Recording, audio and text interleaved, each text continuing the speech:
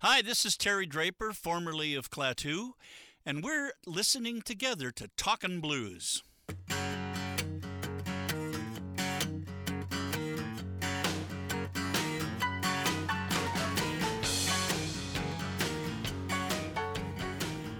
Terry, you have your own studio.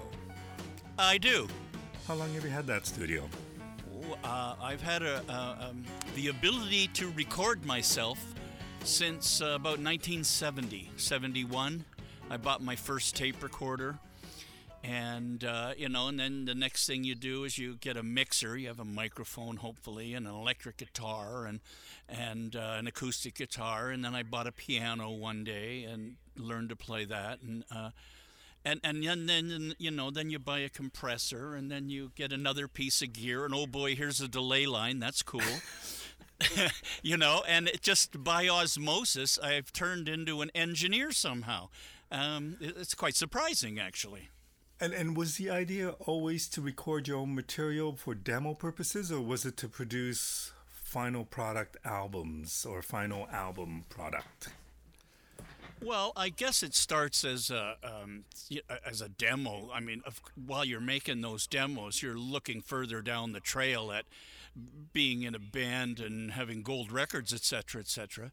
But you got to start somewhere, and so you start off making demos of poorly written songs, and everything just comes together. Even today when I'm recording, I start with an idea for a song, and then I start recording it, and then I record the drums and then the bass, and then I'll do something else, and that makes the bass and the drums have to change a little bit to go over here. So the whole thing is in motion. It's in flux all the time until it's finished.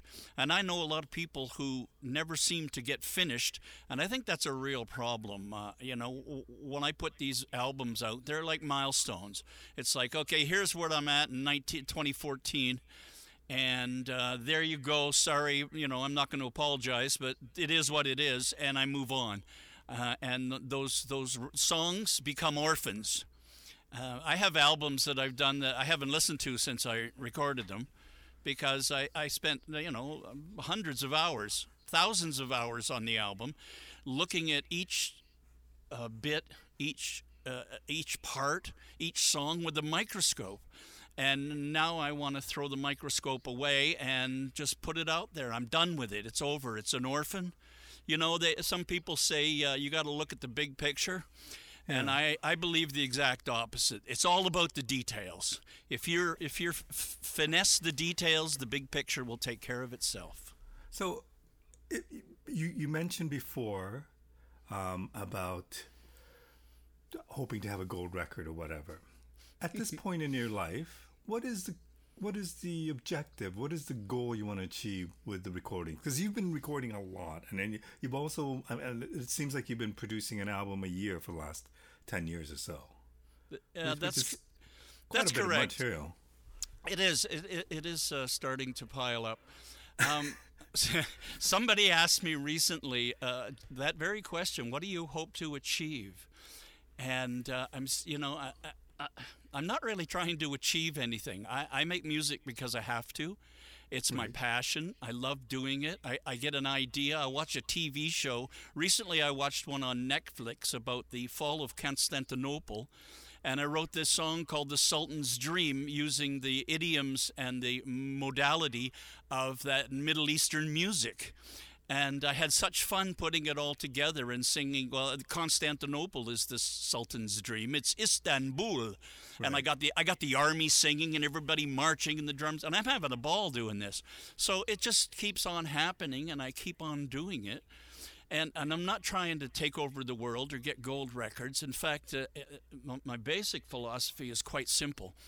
I make music. If you like what I do, that's great. If you don't, go fuck yourself. That is rather simple. Well, yeah, and it's actually true. I don't care about sales. I don't care about whether you like it or not. I'm going to do different kinds of things, everything from sickly sweet ballads to all sorts of off-the-wall kind of stuff. I'm not really concerned about who likes it and who doesn't. I don't have a record label to tell me what to do. Nobody looking over my shoulder. I'm just being creative and having fun. And before this whole pandemic thing happened, were you doing a lot of live gigs? No, absolutely not. The one thing I never do anymore is live. I've done a few years ago, but 5 or 6 years ago, I got coerced into playing live a couple of times. I put a little band together called Terry Draper and the Prime Radiant, and there was 5 or 6 of us, and we learned a bunch of my songs, just like a half an hour set. It was actually for a benefit for a friend in crisis. And it was an unrewarding experience. There wasn't enough auto-tune on my voice in the monitors. There wasn't, everybody hadn't learned their parts fully, so there was mistakes being made and wrong notes being played. The only highlight I can say about the whole thing is that my youngest son was the drummer, and he's a much better drummer than I ever was. That's the instrument I started out on. And we're playing Calling Occupants, and I look over my shoulder, and he's playing the big drum fill that takes us home. And that put a smile on my face, I got to tell you. But the live experience doesn't really interest you anymore. No, I won't do it anymore. I'm just, I'm not that good a musician. I can't play any instrument really proficiently except the drums. But I hear it all in my head, and with the use of programs like Logic 9, the one I use, and Pro Tools and stuff like that, I have a symphony at my fingertips.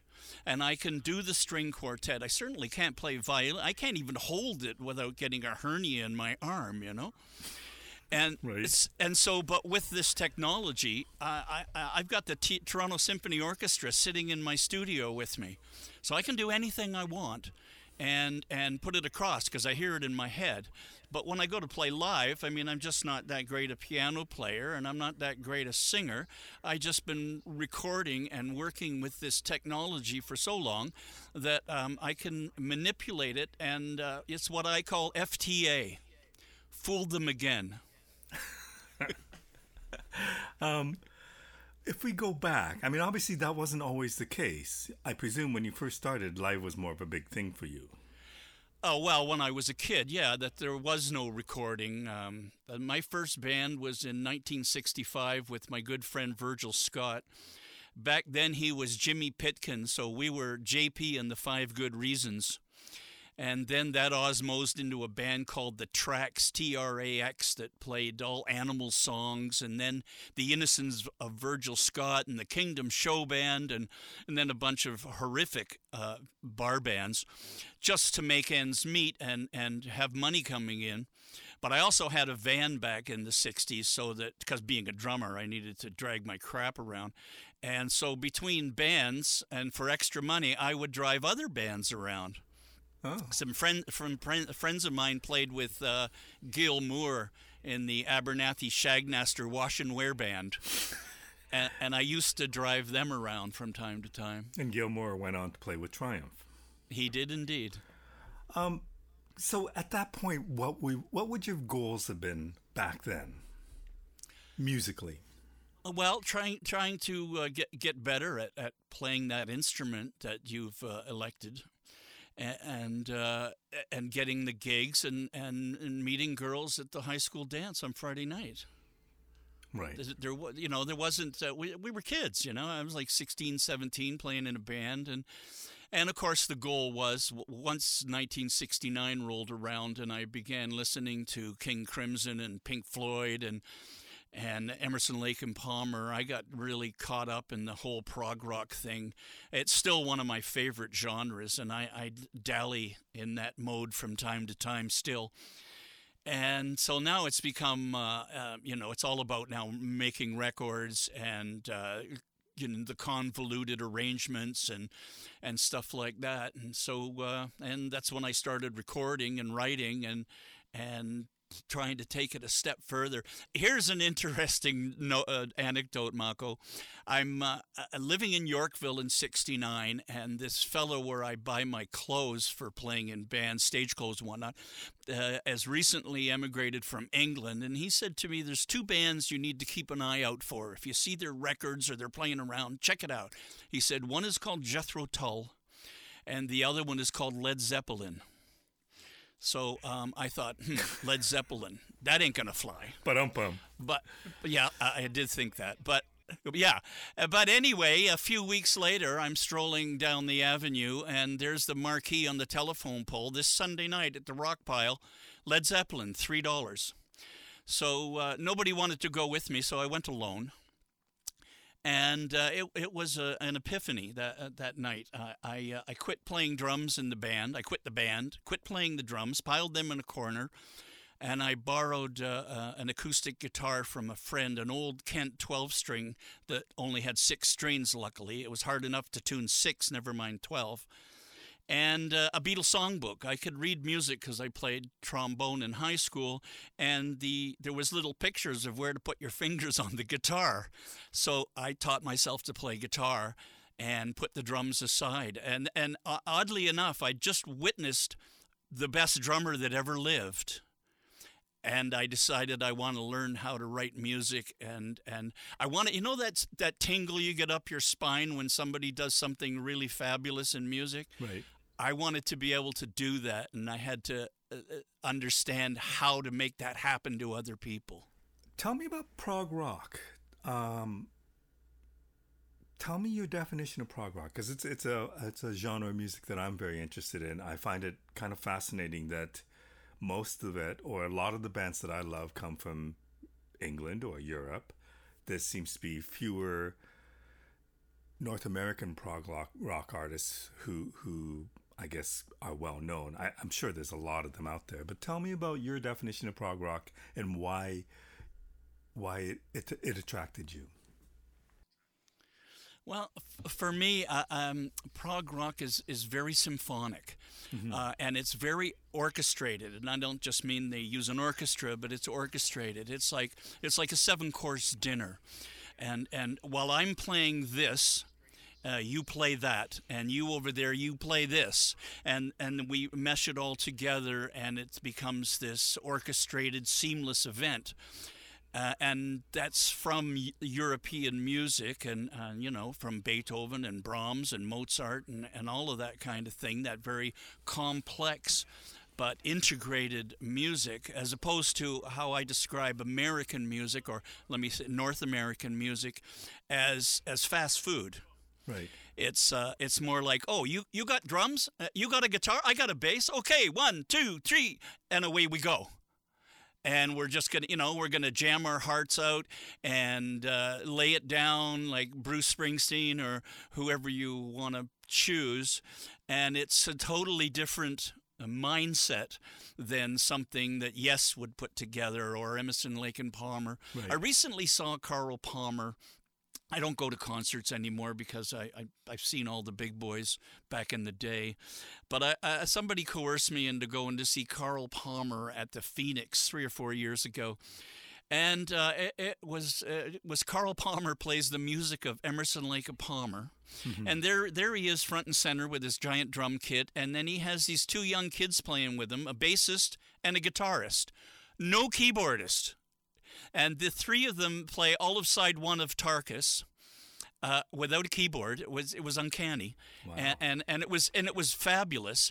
And the odd thing was, I hadn't listened to that album in 30 odd years, and I knew every twist and turn, every retard, every corner of it. I was tapping my foot the whole time, just grooving on this memory and this moment. And the best part was that between songs, Carl got up and walked out front to the microphone and set up the next song with a comical, interesting anecdote. And he was very charming, and it was an amazing evening. And it was $10. My goodness. Wow. Yeah, that's what I said. Okay, so when I think of progressive rock, progressive rock, I think the musicianship is always pretty high up there in terms of rock musicians. You decide that you want to pursue that, and you pick up the guitar, you give up the drums. How good of a guitar player are you, or did you become, and how easy was that transition? No, I never made the grade, unfortunately. I taught myself to play chords, and I can play any chord you can think of on the guitar, but I can't play like lead guitar and solo and stuff. So I don't think of myself as a musician. I think myself more as a poet who, in order to have his poetry heard, has to set it to music. And in order to do that, I have to understand how music works. I don't have to be able to play a drum solo or an electric guitar solo. I don't need to be Eric Clapton to write songs and put them across. And so that's been my goal. And once I'd sort of got to playing the guitar, I bought a piano and taught myself to play the piano. And to this day, I play the piano every day. I haven't picked up a guitar in probably a year. I just don't play it much anymore. It's not about the instruments. They're just what do you call it? A tool. They're just a tool for me to get across what I'm doing. You know, if I'd have been born 10 or 15 years earlier, I probably would have been wearing a beret and reciting poetry in a coffee shop somewhere in Greenwich Village in the early 60s. That's what I think sometimes anyway. Did you do any writing before then? Songwriting before then? No, not until I learned to play an instrument. It seemed unachievable.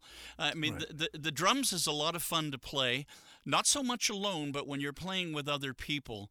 You live and die by the drummer, every band, every night.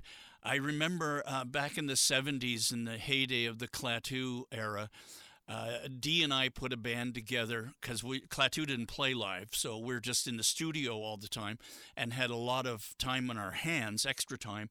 And so him and I put together a band called Fun, F-U-N-N, that played only covers, no original, and we did all psychedelic 60s. So we were doing the full-length In-A-Gadda-Da-Vida and Born to Be Wild and Green Tambourine by the Lemon Pipers and Paul Revere and the Raider, all this great music that we had grown up on, some Turtles and bits of this and that. We had a great deal of fun. Yeah. And anyway, what I noticed during that event was that if we had every night we played, if everybody was making mistakes and I was in the groove, we rocked the house every night. But if I was having an off night and not sitting in the pocket and everybody else played spot on, it just didn't go over. And there's something about that the drummer, you live and die by his performance every night because he's the rock that you have to revolve around, just like the moon and the earth. What made you pick up the drums again when you decided at one point to put them down? Well, I never really put them down. I mean, I played in bands from time to time throughout the late 60s and early 70s while I was learning to play other instruments. The only way I could get into a band was to play the drums because I could, I got pretty much to the place where I could play anything Ringo could, and that's pretty much good enough to play in most bands and stuff. For sure. And then we formed Klaatu. The precursor to Klaatu was a band called Mud Cow that was trying to do prog rock and stuff like that, and it was all originals.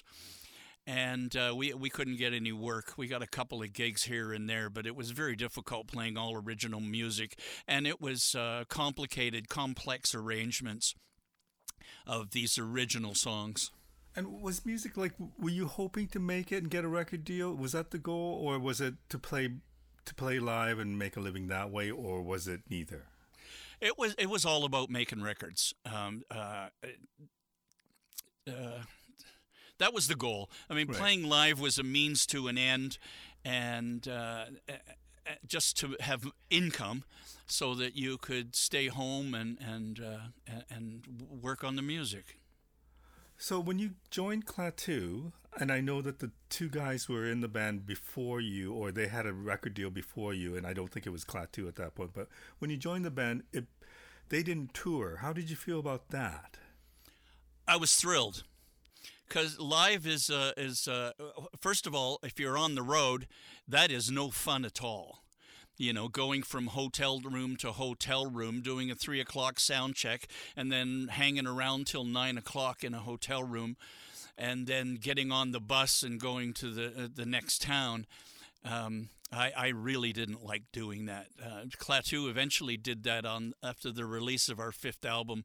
Part of the deal was that we would go out and tour that record. And although, it was fun, I mean, 5,000 people coming to see you play is not to be scoffed at. On the other hand, it's a whole lot of hurry up and wait. Right. But I wonder, like back in those days, and I guess in some ways maybe more so today, but in the 70s, I got the impression that you had to play live. It was very few bands had record deals and didn't go out and support the albums. Like, I guess Steely Dan, after their first album, they didn't tour much.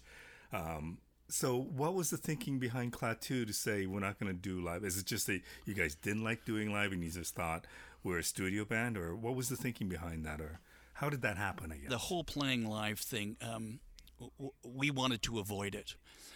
During the making of the first Klaatu album, all three of us had regular jobs. In fact, I was the head of the 45 department at the flagship store of Sam the Record Man at Yonge and Dundas. That was my day gig, yeah, and I think $73 a week, as I recall. How many albums did you get from them? I would spend my lunch hour diving through rooting around in the basement. Some of the gems I found, oh my goodness. I still have a copy of the Cheerful Insanity of Giles, Giles and Fripp that is one of the jewels of my collection. Wow. So, we all had jobs during this time, and we didn't want to play live. First of all, there's only three of us. We couldn't emulate that sound. We'd need an orchestra to do it.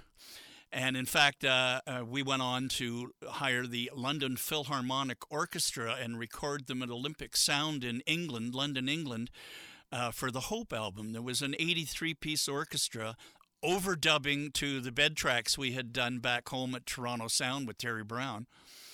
And it was impossible to recreate that music without an orchestra. The synthesizer at that point in time was still monophonic. You could only play one note at a time. Polyphony hadn't been invented. The first one was the Polymoog, I think, in 1977, and we bought one instantly so that we could, do these complex arrangements and not have to multi-track a dozen times to get a horn section happening.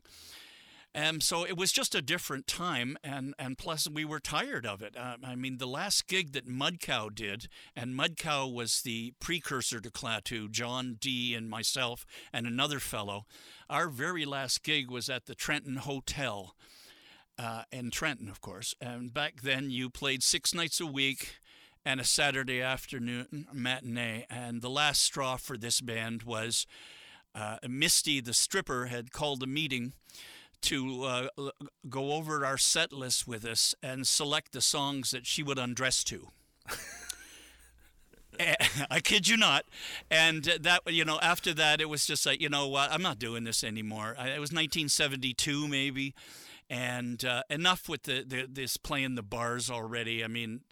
It's enough.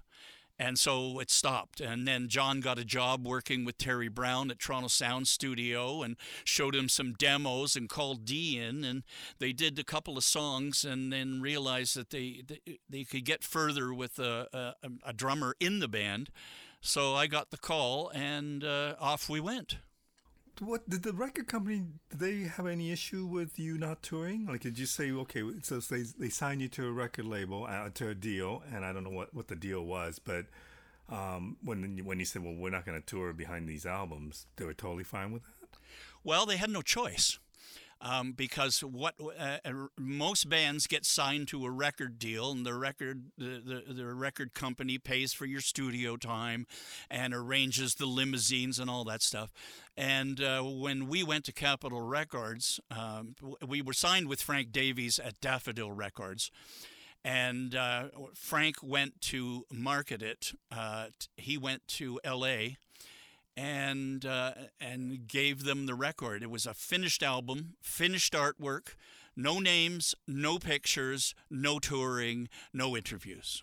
Okay, what was the thinking behind that? Why no pictures, no names?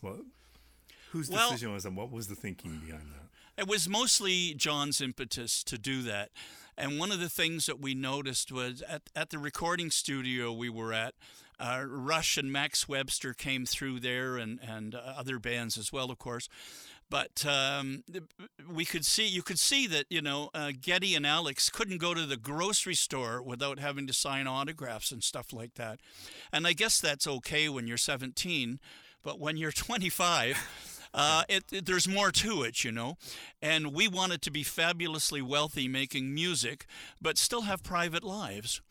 And so we elected to do this anonymity thing, and not as a trick or anything. Our byline at the day was let the music speak for itself. And this was 1975-76. We're in the height of the disco era, where the music is less substantial than the image of the artist and the flash and the wind blowing your hair and your scarves and all that stuff. It was a hard time to be making sophisticated pseudo psychedelic progressive rock. Right. And so this was one of the ways that we reacted to it. Said no pictures. If you don't like the music, move on. If you like the music, doesn't matter who made it. Interesting. And so that was our thinking. And I think I sort of touched on that at the beginning of our conversation, Mako, that I just do what I want to do, and I don't care what other people think, Right. I'm just going about making music, and nobody lords it over me. So Capitol in the U.S., Rupert Perry was the president at the time. He took the album on. And then shortly after that, about 6 months after its release, there was this rumor that we were the Beatles recording under a new name. And when Rupert Perry had to field these hundreds of calls a day, I'm told, he actually had to say on the phone, no, I'm sorry, I don't know who's in the band. He did not know who. We'd never met him. He had no pictures. He did not know our names. So how did you feel about that? About that rumor that maybe this could be the Beatles? And how did you guys personally feel about that going out there? Well, I mean, when we were apprised of this rumor, it was an article written in the Providence, Rhode Island Journal in February, I think, of 77. We were actually in England recording the London Symphony Orchestra for our Hope album, which was, coming together and about half done. So we were immersed in the most important project of my life, which was a concept album. I'd always wanted to do a concept album since the moment I heard Sgt. Pepper, Magical Mystery Tour, and Birdman by MacDonald and Giles, and Tarkus, all these great records. Right. Pink Floyd, Dark Side of the Moon. So this was a personal goal of mine, and I think John's too, Dee not so much. And Moody Blues, how could I forget the Moody Blues? All those great concept albums, one of my go-tos, one of my favorite bands. And so here we are in the midst of this, and somebody comes and says, hey, there's this article. Everybody thinks you're the Beatles because of that first album and Sub Rosa Subway. And we sort of looked around and said, oh, isn't that nice? And then we got back to work. And then we came home and from England, and it was like the shit had really hit the fan. There was, we were selling 20,000 albums a day in the U.S. Capitol had closed every recording factory, every record-making factory in the country to make the first Klaatu album. Wow. Because it was selling like hotcakes, and so we had no management. There was John and Dee and I against the world, and we had a meeting amongst ourselves and said, what are we going to do here? Here we are hiding in this little womb, and this rumor is flying around the world, and we came out, we started this whole thing to keep our anonymity and have private lives, and now they're banging on the door wanting to know who we are, and we decided to stick by our guns. And of course, Capitol Records came out and took a one-page ad out in Billboard that said, Klaatu is Klaatu. Throw some more gas on the fire, boys. And so we just hid, and we We didn't know how to handle it, to be honest.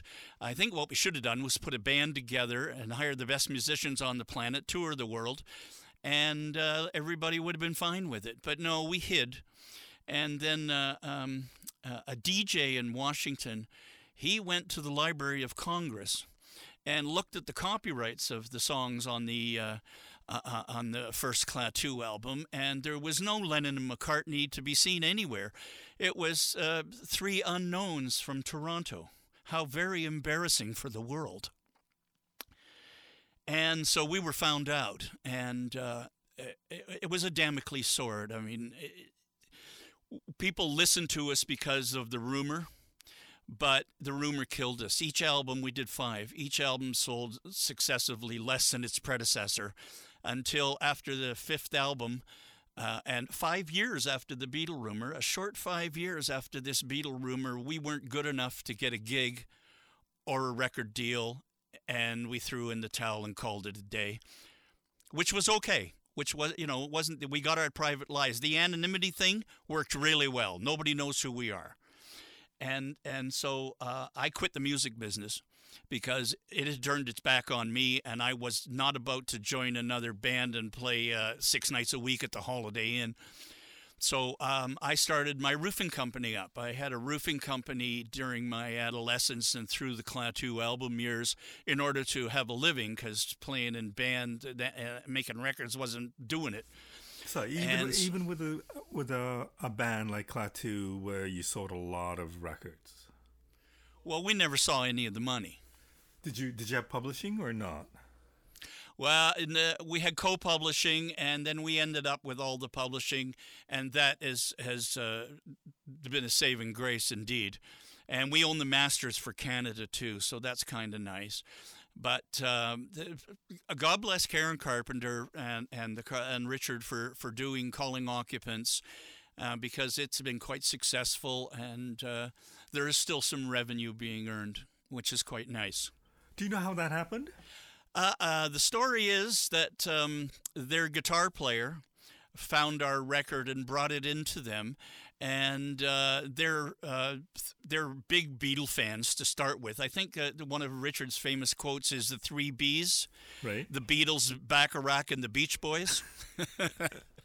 And so when he played it for them, I guess Frank Davies met with the Carpenters shortly after they'd recorded the song at a NAMM convention in Vegas or something, and spent the evening with them. And he said they sat there and sang every song on our album to him. Wow. Which was pretty cool. And then Karen sent, with Frank, she sent home 3 acetates, which is a soft cut, a record in a white generic sleeve, cardboard sleeve, one for each of us. And she'd written on it, to Klaatu, "We've been observing your group." That's amazing. I have it framed hanging in the studio here.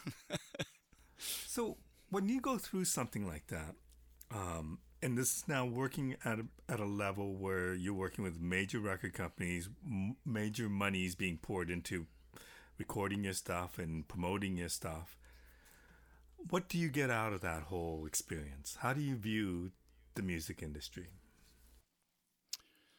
Not very kindly, to be honest. It chews you up and spits you out.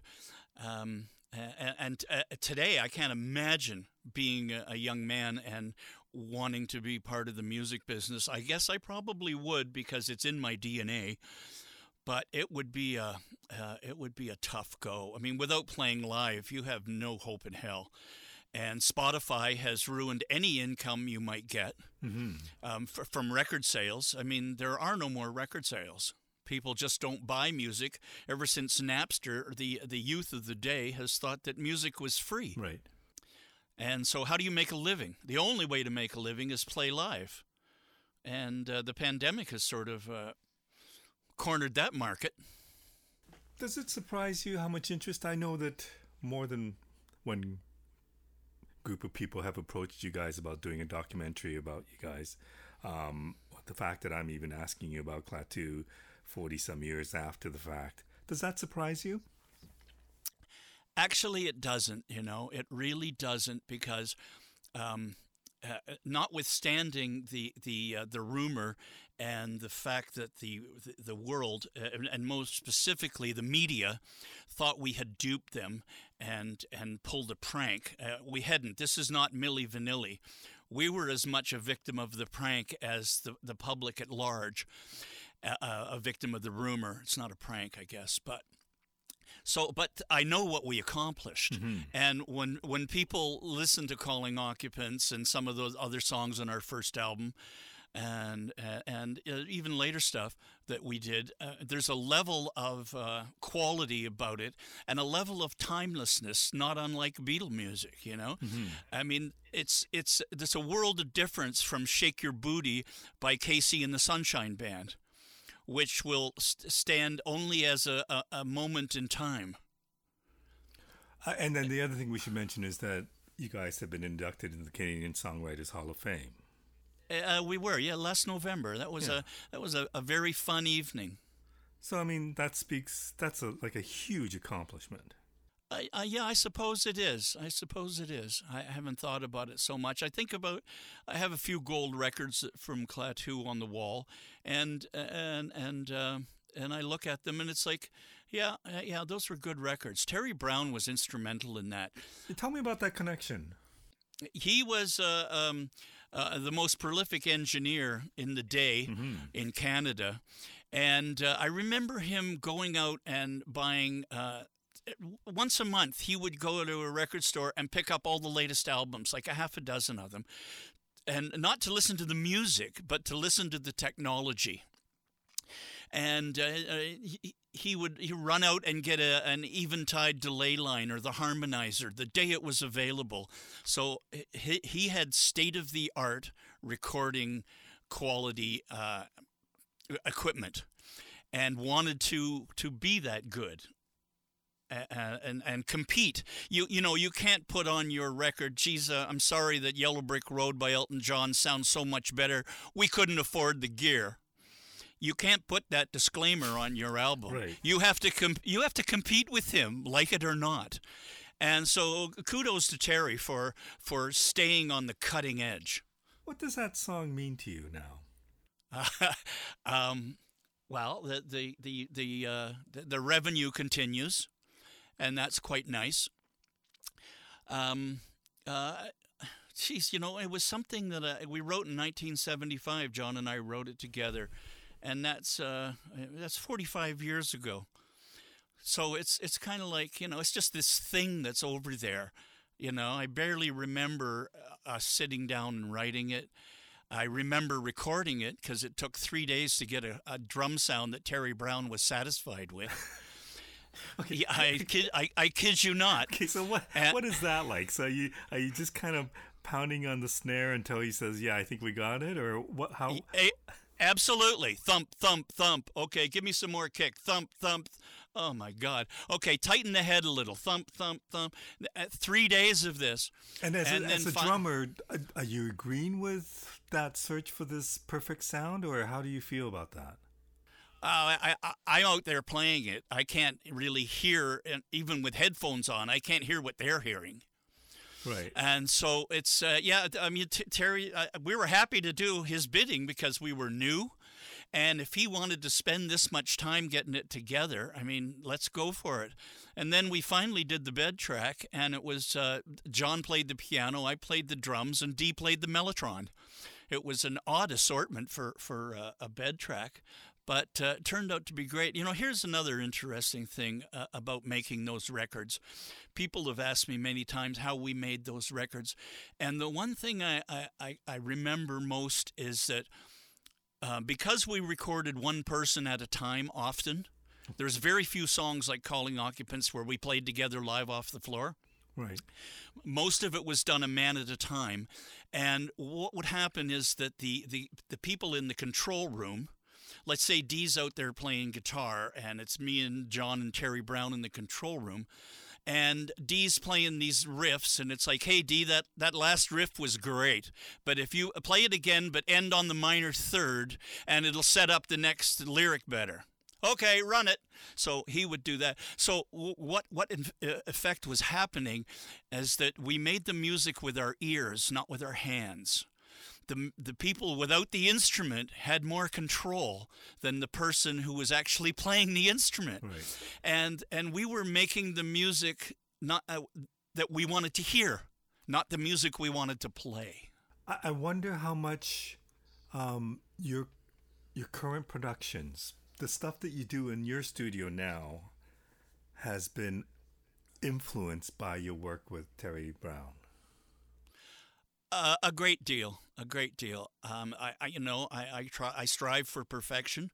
I don't belabor the point, though. I mean, I get it to a certain point, and I've lived with this song for 6 months, and I've been overdubbing and playing with it and remixing it for hundreds of hours. This is good. I could spend another couple of months and add 2 or 3% perhaps, but let's move on to another song. Right. And so that's generally what happens. But I like I said earlier, I use the microscope and then throw it away. So when you're driving down the highway or the road, and all of a sudden your song comes on the radio, what's the first thing that comes to your mind? Gee, that doesn't happen. Really? Well, I don't listen to the radio for one thing. And they rarely play our music anyway. Boom 97 was playing Calling 'Em Occupants for a while, I think, back when they first started. And I haven't heard it. But like I said, I don't listen to the radio. I don't even listen to records anymore or anybody else's music. I'm just in this room most of the time sorting out the stuff that's going through my head. And I don't have time to be of the interference, the interference from other people's music and ideas. I keep thinking that one day I'm going to slow down a little bit and spend a lot less time recording, and I'll go back and listen to In Search of the Lost Chord, possibly on acid with headphones. Just kidding. Those days are over. So after the 5th album, and you decide somehow that you guys have to go on the road and do this, what was that like? Well, that was okay, actually. But had technology caught up by then that you could actually execute some of these songs live? Yeah, it had, actually. And we ended up putting a 6-piece band together. And I took it upon myself to try to get this happening because we'd been told it was part of the deal. So as luck would have it, some friends of mine were in a band called Max Webster, and they had just broken up. So I grabbed Mike Gingrich, the bass player, and Stixie, Gary McCracken, the drummer, and another fellow who used to play with Gingrich in a band called Night Winds, Gerald O'Brien. So I hired the 3 of them to back us up. So we had a little rhythm section behind us, and John and Dee and myself were out front with an assortment of keyboards and guitars and doing all the vocals and all the, and I was doing a lot of the incidental stuff, trumpets and stuff like that. That's an integral part of it, but hard to do. So a 6-piece band with a 4-piece road crew. Yeah, the 10 of us hit the road. And what was that like for you? It was okay. I mean, it was great fun to play, and audiences were appreciative. And but after the first couple of tours across Canada, it became, playing the local bars, and on a Friday or Saturday night, and selling out 500 people at $5 a piece, we get the $2,500. And we couldn't make the transition to the soft cedar, like the Massey Hall or smaller venues of that nature. It just wasn't in the cards. And I think people came out to see the novelty act that was once the Beatles or something. And then, I'd seen them, and they didn't need to come back and see it again. Although I must confess there are some fans who are quite rabid to this day. And love all things Klaatu, and that's kind of cool. But they're a small, dedicated, devoted bunch. So there's never been any other talk of getting back together? We actually did a reunion in 2005. We were with Bullseye Records. Jamie Vernon set up this meet and greet called Clatucon at the Doubletree Hilton out by the airport. Right. And a couple of weeks before it happened, I said to John and Dee, listen, here we are. We're going to go and do this meet and greet and shake hands and get our pictures taken. I think we should play some songs for them. Let's sit around with 3 acoustic guitars, pick a half a dozen songs that we can put across, and let's do it. And both Dee and John and I, much to my surprise, said, yeah, let's do that. So the next day I get a call from John. He says, Terry, we're going to play All Good Things. It's got that little organ-y solo in the middle. Do you have a keyboard? I said, yeah, I got a keyboard. And then Dee called the next day. He said, Terry, we're going to do Cherie, and that violin line is so important. Do you have a keyboard? And so the next thing you know, Dee was playing his Strat. John was playing an acoustic guitar. I had a bass drum, hi-hat, tambourine, and 2 keyboards set up. And we hired a friend of Jamie Vernon's sister-in-law, Maureen Leeson, to sing some of the background vocals because we couldn't get up there anymore. And so we had 2 rehearsals, one with Maureen. And then that Saturday afternoon, we played a half a dozen songs for a few hundred very appreciative people. We multi-tracked it and had 3 cameras running. And we put the music out on a CD eventually called Solology, the 6-song recital. And it turned out quite good, actually. We played some rather complex music, and the 3 of us put it across, the 4 of us, I should say, put it across quite well. And so that was a nice afternoon. What does the relationship between the band members, what is that like after going through something like what you've gone through, which nobody else could possibly understand? Well, it's a lot of water under the bridge. Right. It's like a marriage, only there's 3 people involved. So, but now it's a full-blown divorce. But I mean, there's chat that goes on and conversation. But Dee lives on the other side of the country in BC, and John's down in High Park, and I don't really see them or talk to them at all. Which is not that unusual because people move on. Lives change. The marriage is over. But you did also have them on your solo albums afterwards, right? Like, I mean, it's not like... Yeah, on the first couple, I think. They played sporadically here and there. Not very much, but I asked John to sing a song once, and he declined. Yeah. I wonder... When these things, the things fell apart with the record label and you said you had to leave the business for a while, what got you back into music? I never left music. I just left the music business. So you were still writing? Oh, yeah, every day, writing and recording. And I got my roofing business up and running and dedicated my energy to it. And because unlike the previous years, I wanted to have a home and a family, see the world, and that wasn't going to happen with the money that was coming in from being in a band.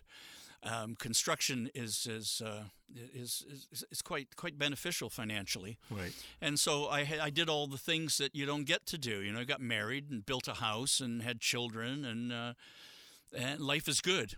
And I never stopped making music. I have had an 8-track tape deck and a mixing board and guitars and keyboards. And then the computer came along with software that you could stripe one of the tracks on your tape and coordinate it with the computer and record MIDI music to it. Not music, but information that the computer would play back on that instrument. So it was like really cool. All of us. I bought my first computer was an Apple III, long time ago. So I've been working with this technology since its infancy, and it's come a long way. I can imagine. How do you view music now? I don't listen to music. Sorry, but just even your own stuff. Like how do you look at music, making music at this point? I wait for inspiration. Often I'll sit down and at the piano and I'm just playing around and oh, that's a nice chord progression. I write it down and get a melody for it, and it tends to sit there, and then pieces of paper like that pile up. And eventually they end up in the trash. The ones that get turned into recordings and get released are things that inspire me. I have a new one I've just finished. I was watching a documentary on Queen Victoria, and it was really nice. It was really interesting. And so I wrote this song called "The Sun Never Sets on the British Empire." And I have this madrigal music playing with a friend of mine. I got to recite the verses in a very British voice. Back in 1901 when she breathed her last breath, that kind of stuff. Right. And then the band comes in the chorus and it sounds like the Hollies singing "The Sun Never Set." Yeah, I know. It's just Richard Burton meets the Hollies is what I was trying to do. And it turned out great. And I was inspired. And I just had a lot of fun doing it. The verses themselves are a very British madrigal, medieval flute and lute sound with harp. And then the rock band comes in, kind of like the Kinks, well-respected man kind of thing. And I already told you about the Sultan's Dream. Mm-hmm. I just get inspired. Things come along, I was watching a couple of years ago. I was watching the video of the rover on Mars, and they said it was the first sunset on Mars, and I thought, how cool is that? and sat down and wrote "Sunset on Mars," which is a song about leaving Earth because we've ruined it and having the last sunset on Earth, and now we're at Mars holding the first sunset on Mars. How many sunsets will there be before it's the last sunset on Mars? I presume that science fiction is part of your life. Yeah. Anywhere but here is one of my mottos. Wow. Thank you so much for doing this. I really appreciate you taking the time to talk about this. It's been fun. It's been interesting. My final question to you: what's the greatest thing you've learned from your musical life? Boy, oh boy. That's a curveball. But you've had an interesting journey. Yeah. At this point in time, I would have to say it's sharing. The whole sharing of music. Although I'm not a fan of Spotify and streaming, I let my music be on those platforms just so that other people can hear it. And whether they like it or not remains to be seen. And I frankly don't care. But it's just the sharing of it. I've always thought that music was a two-way street. And in fact, the first song on my first solo album is called "We're Not Alone." And the bridge goes, the lyric is, imagine all the painters and the poets overlooked. If no one saw the showing and no one read the books. Oh, reception is the heart of art. It must be shared by two. No, it don't mean a thing without you. Very nice. And I guess that's sort of, and it took me a long time to get here to the point where it's all about the sharing. It used to be about making a living and being on the radio and all that stuff. But, that was in my youth. And I guess I mellowed out a little bit, Mako. Yeah.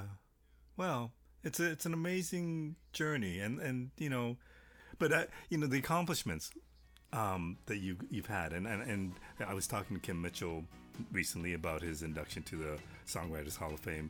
I mean, I think that is something that's pretty special. I mean, even he said that, you know when you sell enough records, you get nominated for certain things. But to be elected into something like the Songwriters Hall of Fame is something different because it's totally unexpected. That's true. So it's an amazing accomplishment. Thank you so much for spending an hour with me and talking about your life. It's been fascinating. Well, thank you for having me on. I've looked at your website and your other hosts and guests, and I'm in good company. Well, you deserve to be there. Thank you so much. Thanks, Mako. Ciao.